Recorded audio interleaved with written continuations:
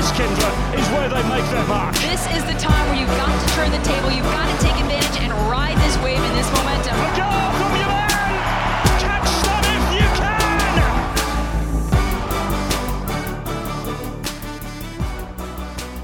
Hello there and welcome to our match preview podcast. Callum Williams alongside Kyndra de St. Aubin. The button presser is Morgan Lubin as always. It's freezing, it's cold, isn't it? The snow is coming down here in the Twin Cities. Let's hope it doesn't affect anything to do with Minnesota United. I know they've been training in a brand new bubble up at NSC. So hopefully they've been okay there. They've been training indoors, but no doubt about it, this snow and moving into, Kyndra, what will be the latest regular season in Major League Soccer history, we are going to run into little issues like this, aren't we? Yeah, we are. And I mean, you know, you can say as much as you want that Minnesotans are used to this and people and players are used to playing in the snow. I played quite a few games in college in the snow and, you know, where the ball rolls around in the snow and it looks like Saturn because it's got a ring around it and your feet are frozen, but it doesn't make it any easier. It doesn't make it enjoyable. It just means that you've done it before. And as much as we like to think also it's a home field advantage, I'm not sure if it is because you know, I mean, Houston came here last weekend. It was 25 degrees when the game started. We didn't have any snow. We didn't have any sleet, but it was freezing cold. And we end up with a 2-2 draw. And I think that the heat is more difficult to play in the cold. And Minnesota, you know, another thing of 2020, I think it's the earliest snowfall in 100 years. And it wasn't just one snowfall. It was like 7 inches. And then it was sleeting again today. It is supposed to be, you know, the highest we get over the next 10 days is like 38. So we'll see where this goes. I know the crew is taking care of the field as we're looking at it right now and watching them put on some tarps and things. So I think the field will be in great shape. It'll just be whether or not the team is in great shape. But yes, training indoors, I'm sure they're all appreciative of it right now. What is it like playing in snow? You mentioned it just then. It can't be the easiest thing to do in the world. No, I mean, it's terrible, honestly. I mean, thank goodness for the technology these days with the heating of the field. So the actual snow on the field itself is going to be minimal, and the field itself is heated at, 65 degrees or something. But just the cold that you feel in your feet, because the rest of your body, you can layer up. You end up getting sweaty, and then you go in and you're cold, and then you come back out, hopefully with a fresh, dry uniform, much like when you are dealing with, you know, downpouring of rain. But your feet and your hands, you can only do so much. And I always really struggled with my feet because even once you get moving and your blood gets flowing and you're running around and you're warming up, it's just, you know, kicking a ball when your foot is half frozen does not feel well, or getting a ball drilled at your thigh or your leg or, you know, anything just feels a little bit, it's just a little bit sharper and a little bit more painful when it happens. Mentally, once you get going, you're fine. You know, You're running around, your head is in the game. You're focused on that. You're not focused on how cold you're feeling at the time.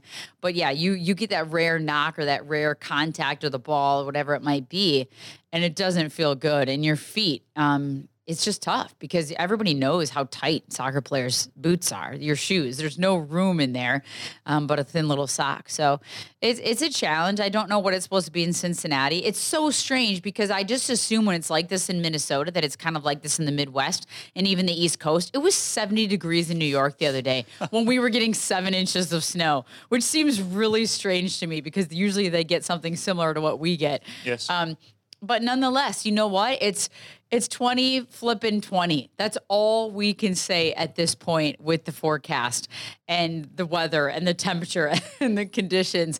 And thank goodness for the full-size bubble that is up at Blaine now that the team can train in properly and, you know, punt a ball and play the full length and the full width of the stadium or of a field and hopefully get good practice in this week. Finally, a full week of training before another match. Our producer, Morgan Lubin, has just shown me. This is former Cincinnati resident, Morgan Lubin, by the way. 79 degrees in Good Cincinnati. Lord. Oh, Lord. And this always makes me laugh, obviously, not being from this part of the world. Mm-hmm. The severity in the weather and the changes, it's unbelievable. Mm-hmm.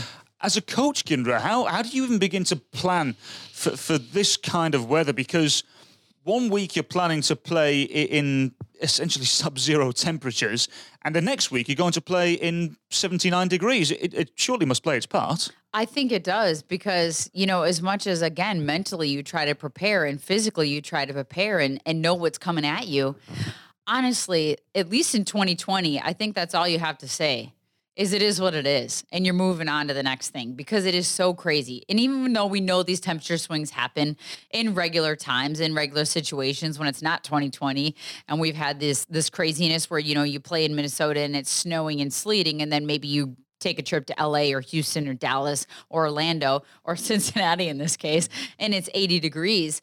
But I think ultimately the players will welcome that warm up. They'll welcome that change. They'll appreciate the fact that it's 79, hopefully, by the time Saturday rolls around, and not 25 degrees with the wind chill and your boots being wet and cold. But ultimately, yeah, I mean, it absolutely plays a part. I think it more plays a part from a lung perspective. You go from training and running in warm weather to cold weather, and the temperature change. That's, to me, when people get colds, when all of a sudden your body temperature is going back and forth, and you have a tendency to just, not feel great, not feel well when you're doing those quick swings, and especially flying a day of game. There is no adjustment period. You basically get off the plane, they go to the hotel, they have a meal, and then they arrive at the stadium. So we'll see what happens on Saturday. 71 degrees, we're told, on Saturday at Cincinnati, but still much better than what it is. 61. This is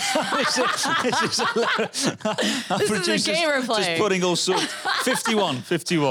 Our producer, Morgan Lugan. Well, that'll feel great. Yes, you know what? yes. Going back to the last few matches where we had those fall-like temperatures, whether it was Nashville or Columbus or even here in Minnesota, I mean, there were certain players like Aroma Metzener and some of these guys that looked like they could run all day. And I think that 51 degrees, at 50, the fall temperature that we're supposed to be having in Minnesota right now, we are like 20-some degrees below normal. That's the kind of temperature that you feel like you can literally run in all day long. You get warm enough during warm-ups, but you don't overheat, and then you don't get cold enough that you're freezing your tush off out there. So I think that'll feel good for Minnesota United, especially after week after training, and hopefully everybody healthy, fit, and ready to go. So 51 degrees in Cincinnati. That was hilarious. Our producer, Morgan Lugan, behind the glass. I feel like I was on Price is Right or something. Well, I was going to say, he was like one of those people that, when they pretend they're in the glass and just putting up the... like a mime. Yes, yeah. That was hilarious. Anyway, right. Let's move on. No doubt, Kyndra, this has been a testing time for Minnesota United because of the positive cases of COVID that have been within the camp. Minnesota United this week, as far as we're aware, obviously we're not up at training at the moment because we have to stay away from the players, and quite rightly so. This will be perhaps the most normal week they've had in a long time.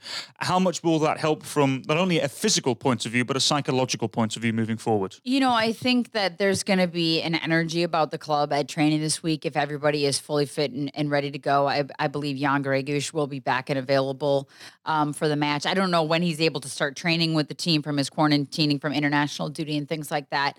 And Ozzie Alonso, again, fully back, fit, and healthy, and came in the game, as we know, for Sonny Dotson. And aside from the season-ending injuries, everybody should be fit and healthy and ready to go. And I would hope that there's an energy about the team knowing that they have a full week of regular preparation, and they're playing a team that they just faced a couple of weeks ago in FC Cincinnati, and trying to capitalize on that moment. Again, a team that's nearly at the bottom of the table in the Eastern Conference, and you're kind of drowning in your sorrows right now because, let's be fair, I mean, that Houston game felt like a loss. It was 3 points that were completely should have been. You're up 2-0 in the first half. There should have been no doubt about it. You're at home. You didn't have to travel. Yes, you have some absences, but ultimately you should still win that game. And they're going to be kind of, wanting some redemption from that. And they're going to hit the road and face the Cincinnati team. But having a full week of normal preparation, normal regen, normal film watching, normal training, normal amount of time to work on tactical, on set pieces, whatever it is. Nothing's rushed, nothing's crammed together. Everybody ready to go. So Cincinnati on Saturday should be a welcome match for Minnesota United. Yeah, we'll feature the next opponent for Minnesota United, FC Cincinnati, in the next segment. We may very well talk about a couple of MLS players going to a peculiar place in the Middle East as well. You and I have been speaking about that, so we'll talk about that in the second segment. For now, though, you mentioned it, Houston Dynamo. Minnesota were up by 2-0. I know it's, in inverted commas, the most dangerous scoreline in football, but when they are as comfortable as they seemed, you simply can't give away what they did. And you use the word disappointment when talking about the game. I think that's probably the perfect word, especially when you're within your own home walls as well. You simply have to win games like this. And we said it on the Sound of the Loons podcast the other day, it's simply not good enough for Minnesota United. It's not. And, I honestly can go back and look at that game. And aside from Ethan Finley finishing the 2 chances and rightly so dominating the man of the match voting, I think he had 90% or something like that with those 2 beautiful goals. Aside from that, go down the list. And was there anybody or any part of that game, a performance that really stood out to you that, you're like, you know what, we didn't do this well, but we did this, and this well. And I think if, Adrian Heath, and we'll talk to him later today in our media availability, would probably say the same thing, even going back and looking at the tape. Sometimes he goes back and looks at the film and says, hey, it wasn't as bad as I thought. But I think this is going to be one of those where you're disappointed in the performance, not just the result, but the performance, because there were so many things, even though you hadn't trained as a group, hardly, for the last 2 weeks. He said there was an energy about the group once they finally did get back, even though they were in small-sided training with groups of 5.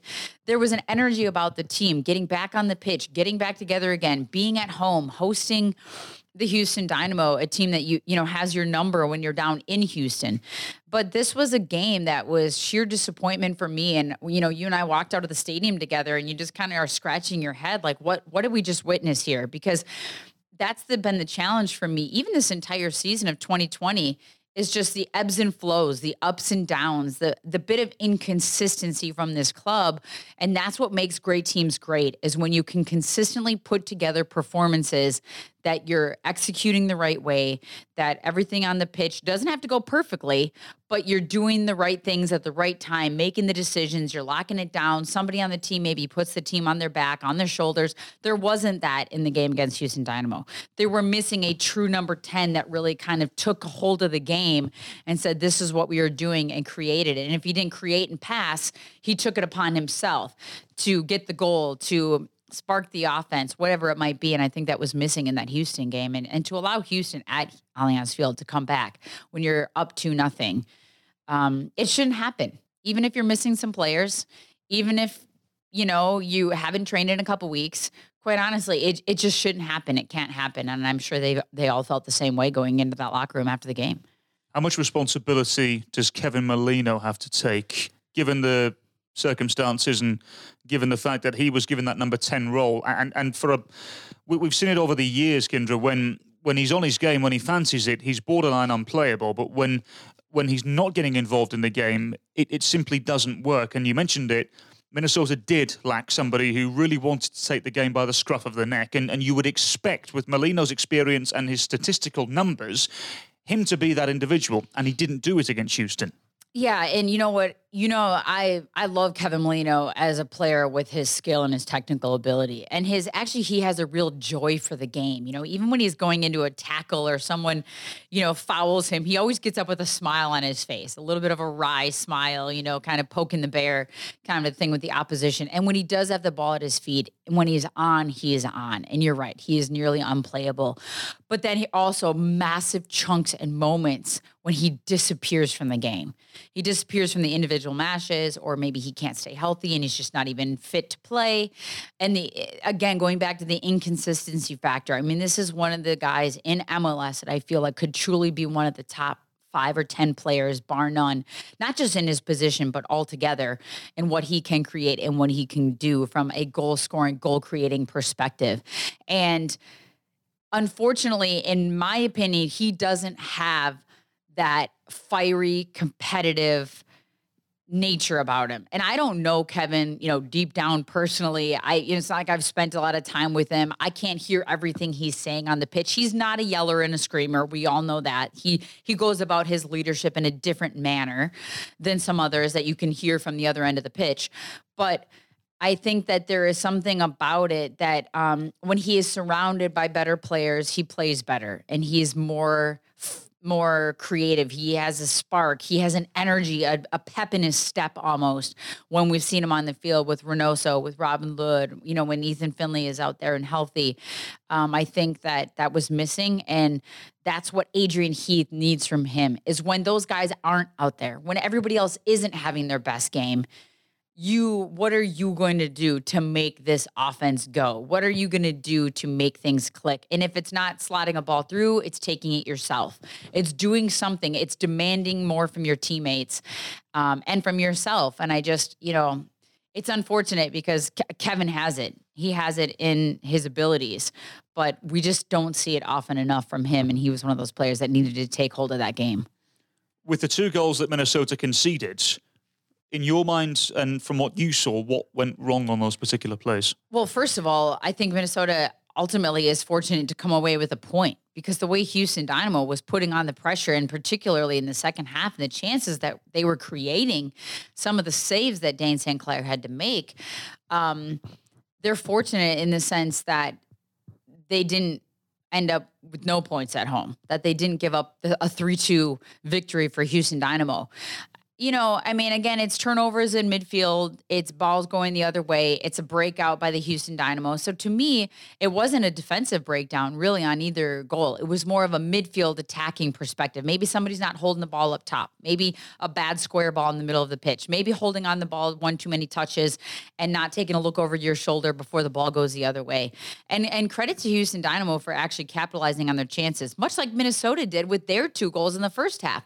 Poor play by the Houston Dynamo. Minnesota gets the ball, they go the other way, and they capitalize on a quick out, on a nice run in by, Ethan Finley, on a ball in by Ja'Cory Hayes, whatever it might be. It was almost like Houston, took what Minnesota did in the first half and did the same to them in the second. Because again, I think, it's the build-up play, and it's just being aware, making the right decisions. And Adrian, he said it post-game, too many mistakes, too many bad decisions, and some of that comes with tired legs, which invariably leads to bad decisions, bad choices, bad passes, not making the right run, not making the, movement off the ball to provide an outlet for your teammate.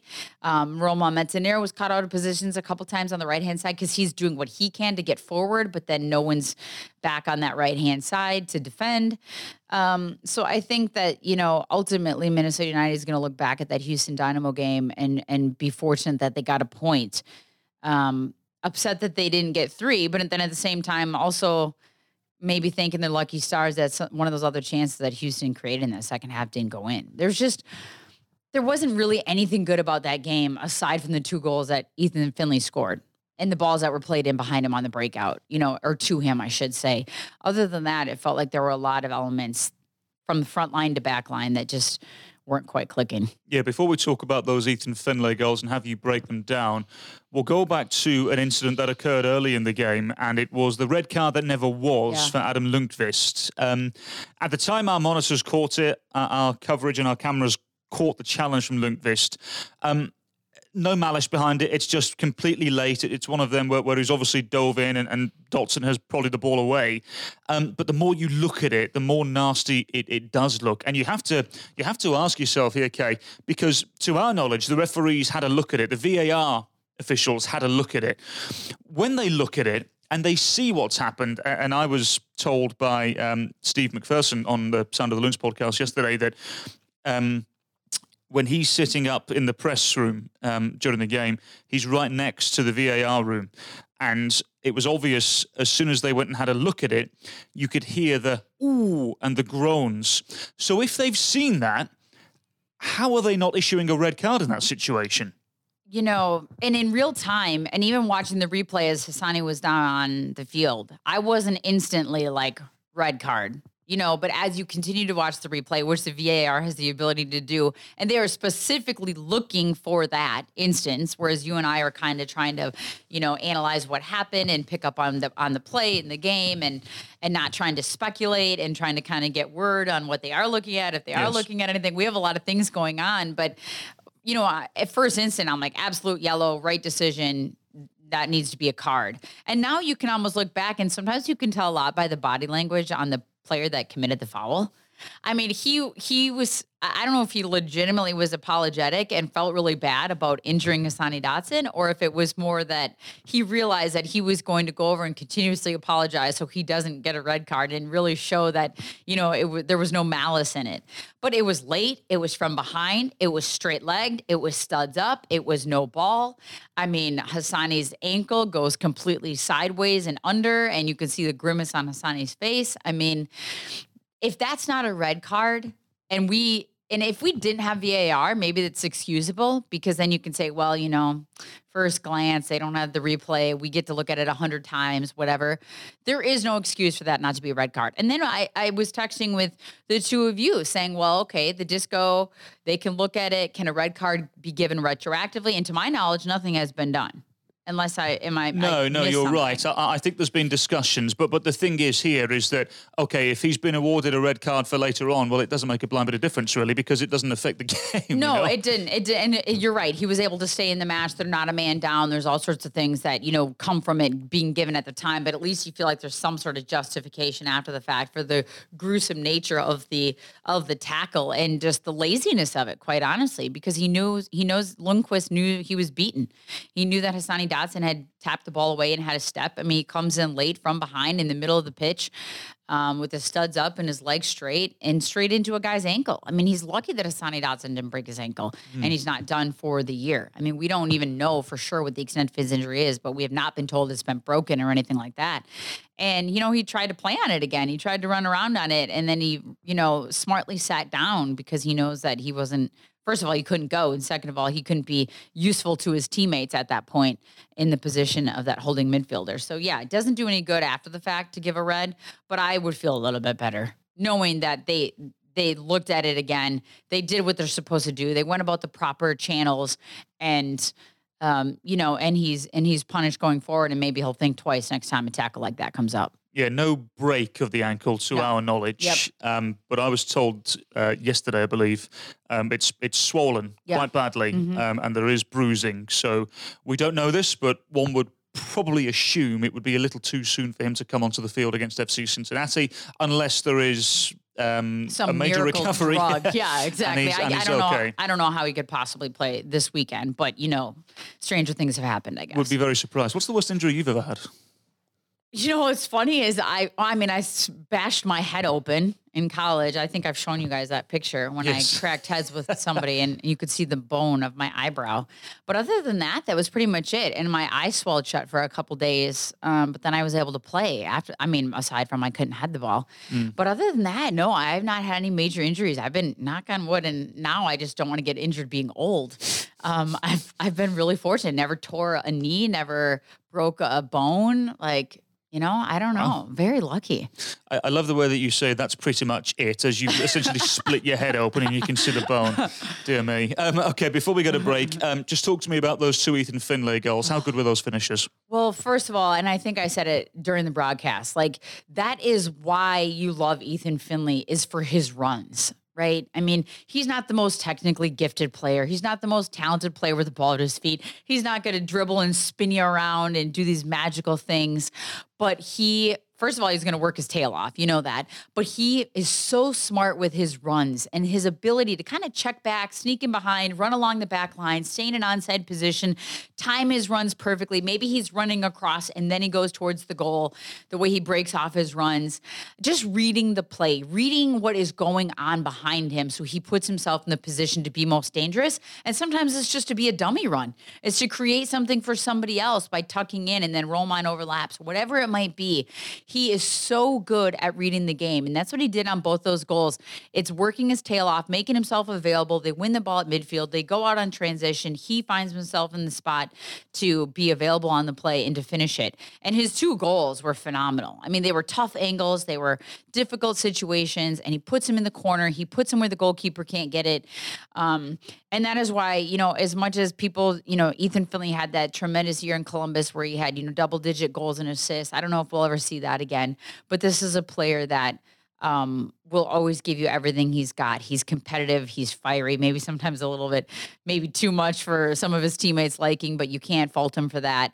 I'd rather have it that way than the other way. And the goals were brilliant and really smart finishes by him. Just calm, composed. When he put himself in a position to get on the end of it, didn't fumble it, didn't stumble over his feet over the ball, and just put it in a place where the goalkeeper couldn't get it on both chances. And well done by Ethan Finlay, and welcome back to the lineup. Yeah, looking sharp once again, isn't he, Ethan Finlay?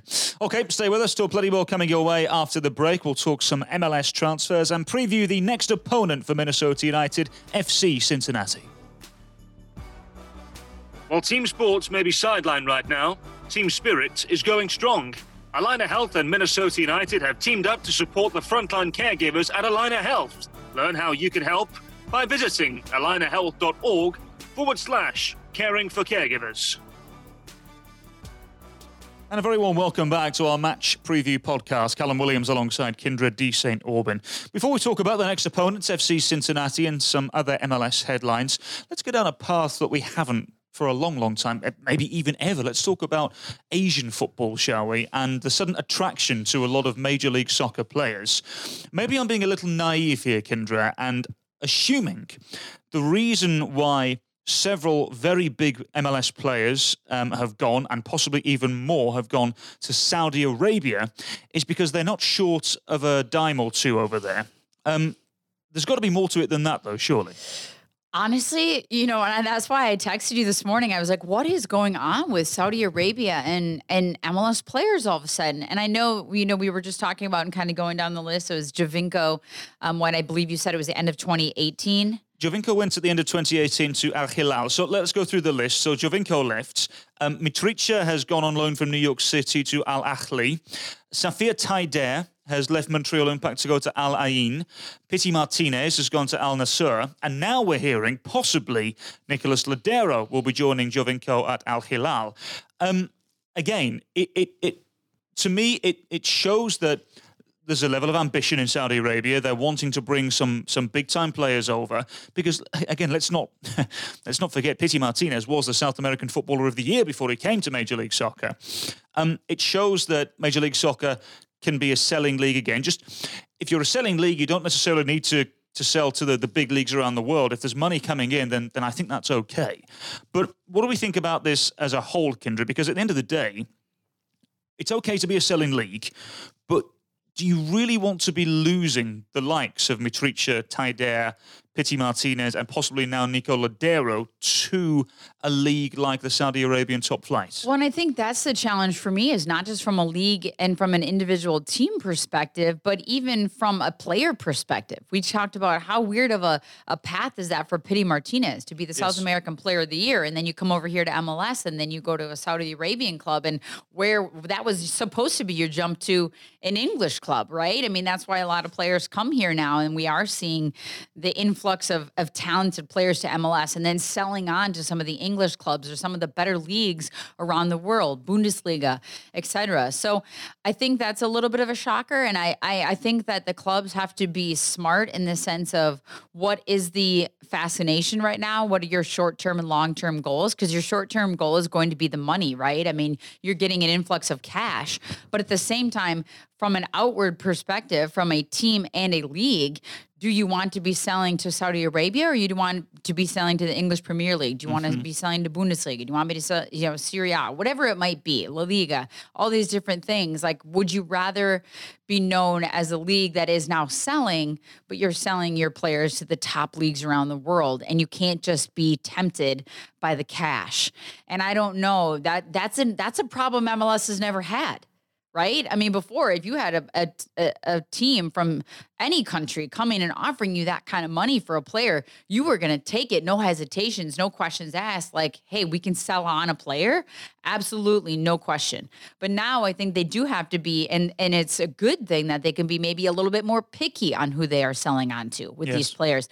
We also don't know all their personal situations. I mean, we heard that Mitricha, wanted to go be closer to his wife. They were having their first child, and this was a good move for him at this time. That's what, was kind of in the news. So from an individual perspective, we don't know what everyone's personal situations are and why they might want to go to those clubs as opposed to others. But I do think MLS, it's a good problem to have, that you have to even look at that now and think about it. Is this the right league we want to sell on to as an individual, as a team?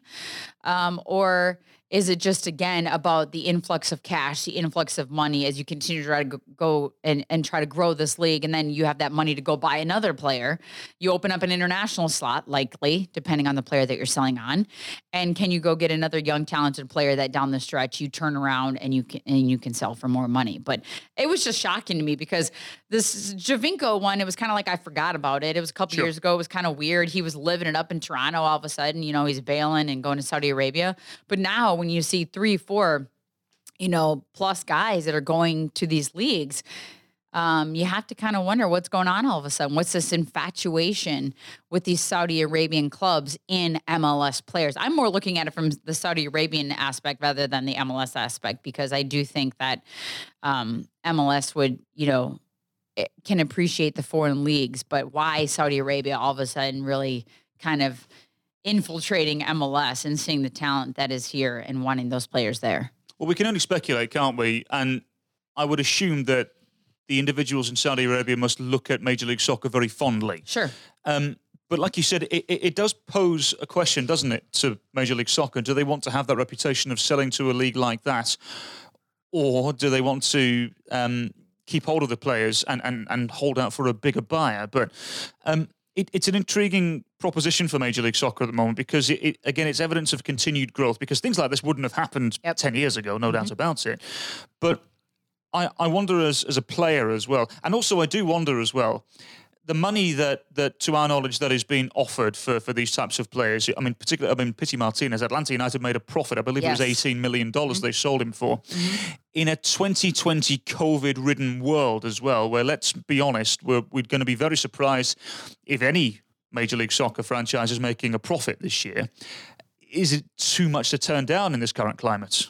Well, not only that, but if you look at that list of players, I mean, none of those players, except for maybe Nico Ladero, who's not even confirmed, but just rumors, really were blowing the doors off of their current club and their current climate and their current situation. I mean, Peter Martinez, if anything, had probably the worst year and a half of his career when, coming over to Atlanta United as the South American Player of the Year. And Taider had he's had a decent run of form, but nothing that's crazy. So if all of a sudden these clubs are seeing this opportunity, as you said, especially in 2020, to sell these players for likely a profit or likely some sort of a significant cash or money influx, you might be jumping at that in this current climate. Maybe if this was a different year and this wasn't 2020 and you had your sold out stadiums and everything else, nothing wonky going on with the schedule, maybe you would hesitate. Maybe you would hold out for a different league and a different buyer and a different time. But that could very well be a huge aspect of it. It's just you're going to jump at that chance, because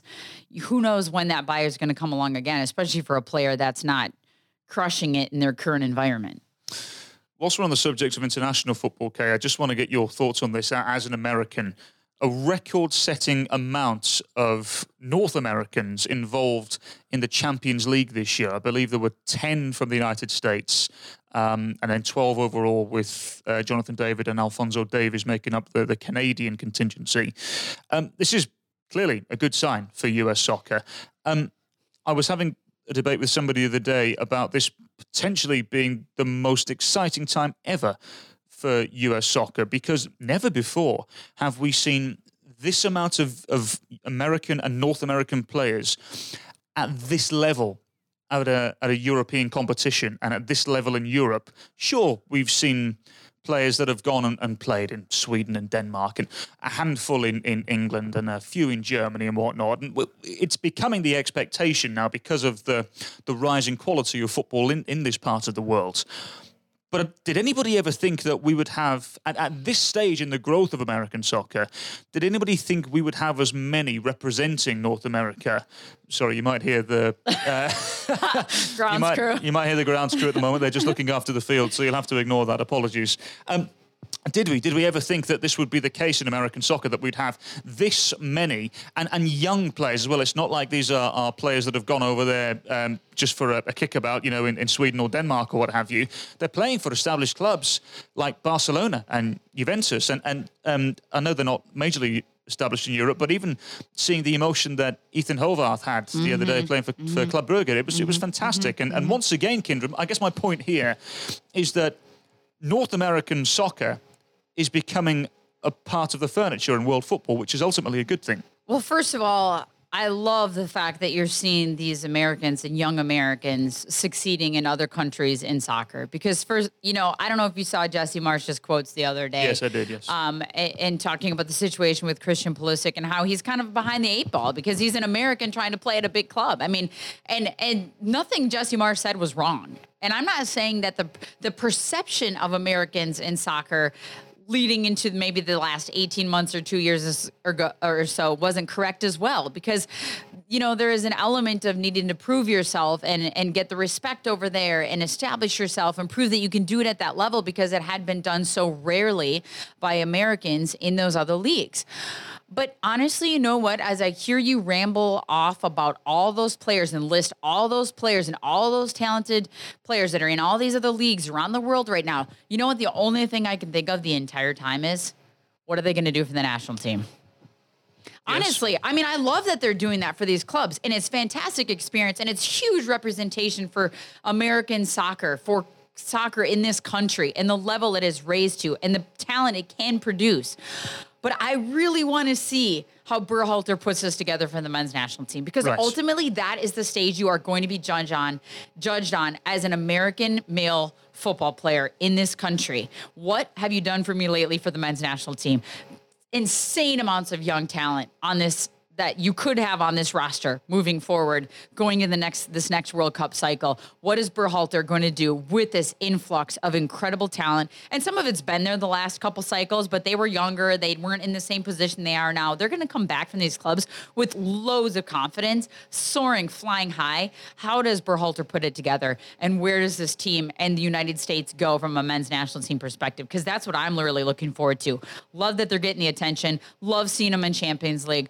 Love seeing them in all these leagues are playing around the world. But what are they going to do when they come back here for their next camp and they play in these friendlies, or they get all together again and they perform with the crest on their jersey for the United States of America? That's what I'm interested in seeing. I'm excited about it. Right. And to our knowledge, the friendlies that the US had planned to play against Australia and New Zealand have been cancelled, and I know they are looking to find an opponent in Europe. I know Greg Berhalter had said in the last press availability that he was looking to perhaps give the European-based players opportunities over the course of the next few games anyway. I wonder, Morgan, how long have we got left, I wonder? Should we go down this? Let's at least dip our toe in this rabbit hole, shall we? 13 minutes, we've got plenty of time. Okay, let's dip our toe in this rabbit hole.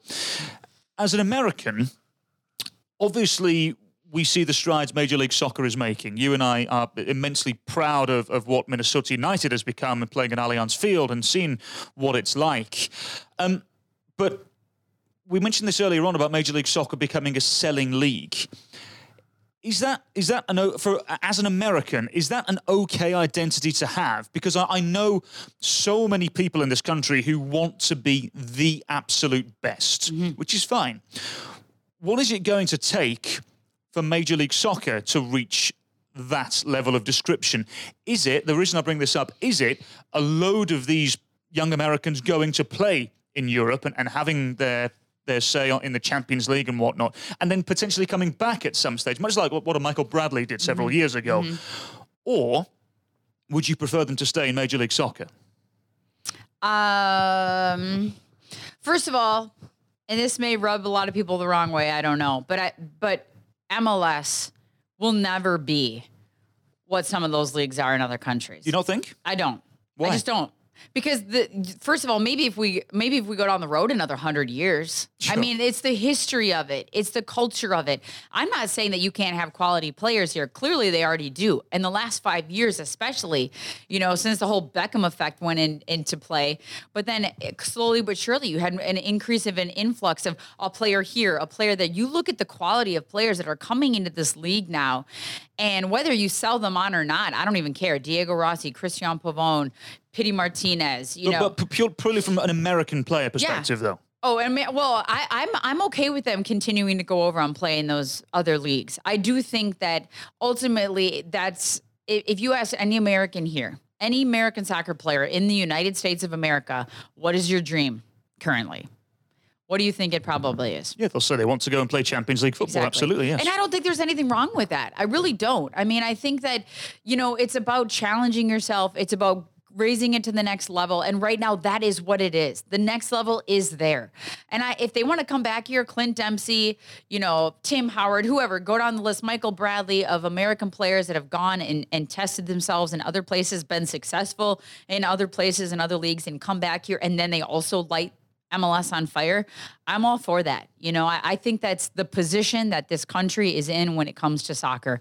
Can they continue to grow? Can they continue to blossom at MLS in the last 10 years? My goodness, it's leaps and bounds from where it was. I don't even know if anybody thought that it would be where it is today, 10 years ago, 25 years ago when the league came into play. But ultimately, I just think that that's a little bit unattainable. It's like asking another country, how do you get to be the best baseball country in the world? And now Dominican, Venezuela, you can talk about some of those other smaller countries, but one of the major ones, I mean, how do you get football to survive in England? American football.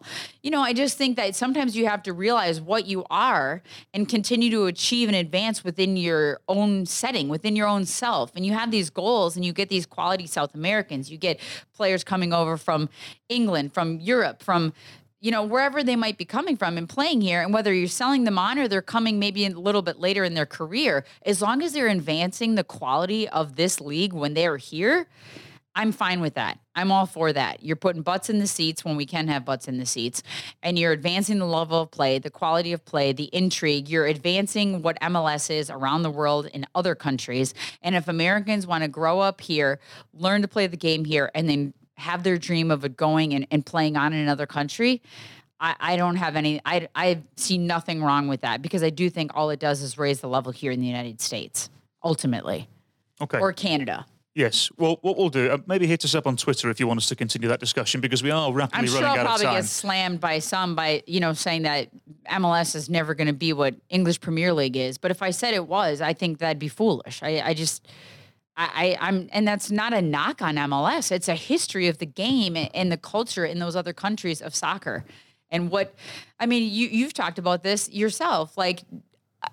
People don't go to college.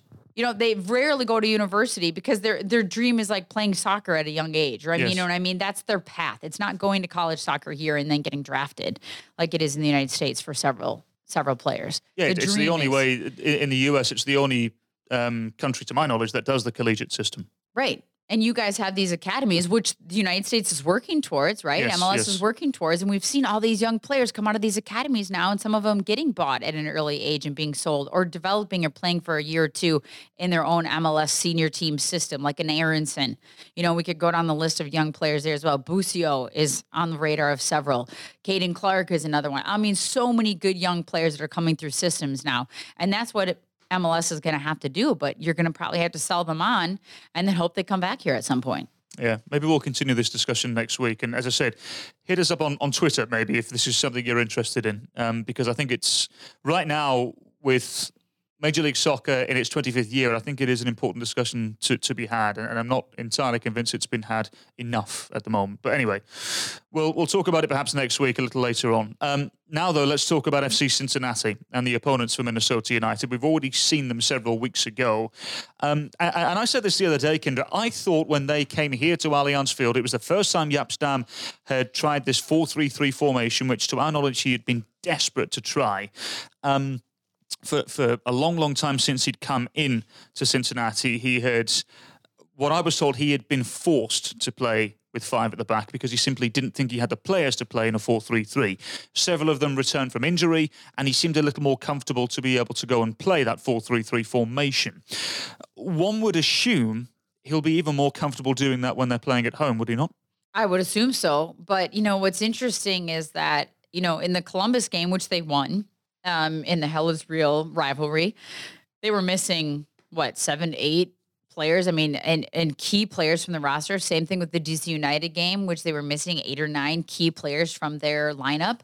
And they went with the 4-3-3 formation. Now, granted, that was at home against DC United, and they're using their third string goalkeeper, yes, who had a doozy of a game against DC United. But ultimately, yes, Jaap Stam is going to, I think, first of all, I think the writing is on the wall for this FC Cincinnati team for 2020. Jaap Stam knows that they're not going anywhere fast, right? So why not continue to implement your 4-3-3? I don't want to say you're sinking with this ship, because that's implying that they're not making any progress. I think they are making progress, but the point is that as they continue to move forward with the remainder of their season, which is only a handful of games, if they make the playoffs, I think that's a bonus.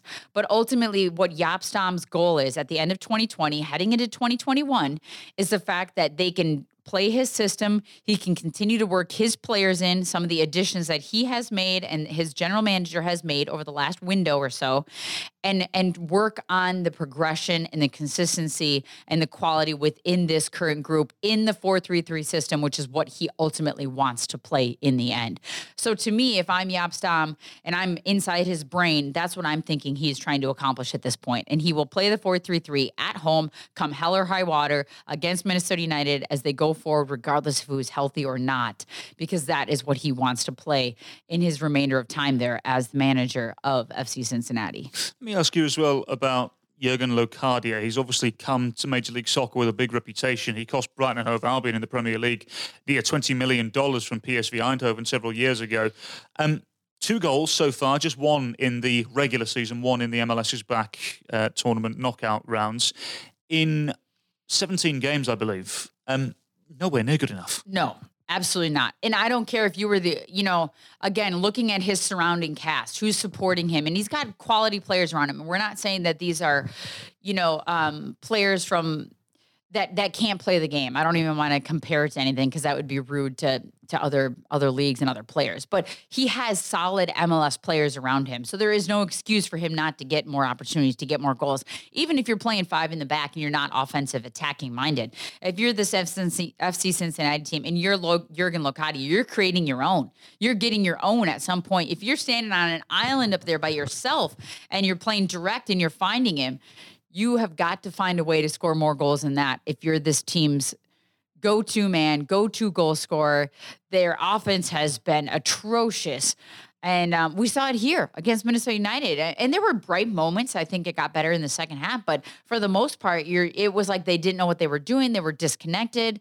They didn't have the pieces flowing. But if you're Jurgen Locadia and I'm Jaap Stam, I would absolutely expect more from a player of that kind of quality to create his own chances and finish them if he's not getting service from his teammates. Let me ask you, if you are a Cincinnati player or a Cincinnati fan, I think this is perhaps more aimed at, what would you make of the GM's comments? Nijkamp came out to the press and literally this is the quote that he said.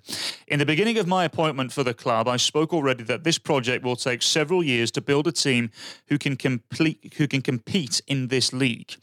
And it is not by 1 or 2 windows, but I think 4 or 5 windows.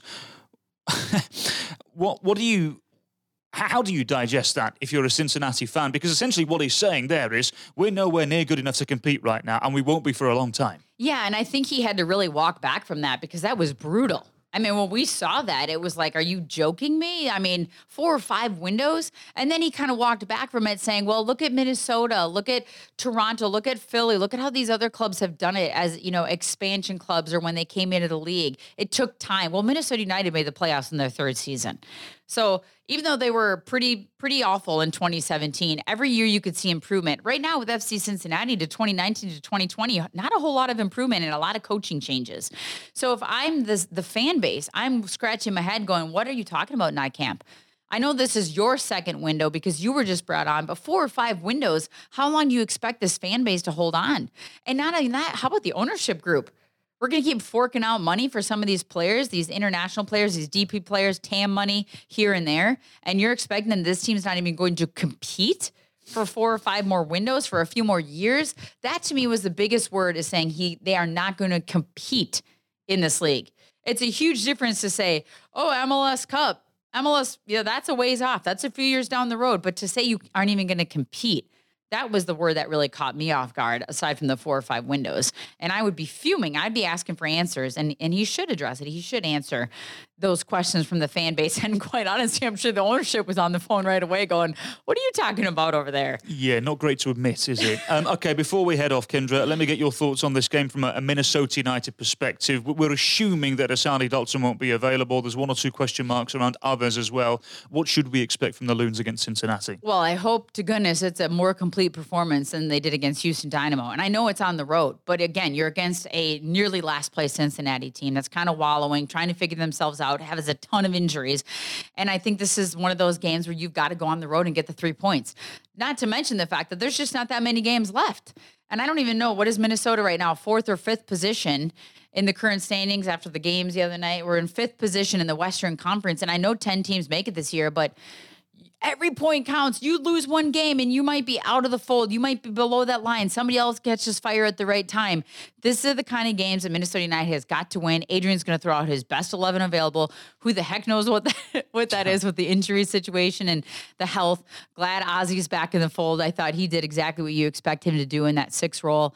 Ja'Cory Hayes still looks good in the central. You got Jan hopefully back in the mix. So to me, it's about scoring goals. Who is going to score the goals? It can't all come from your winger and Ethan Finlay. It's got to come from your number 9s, and let's see what they do. My thanks to Kyndra de St. Aubin, our producer Morgan Loop, and of course you can see Minnesota United on the road to FC Cincinnati. Join us from 6:30 p.m.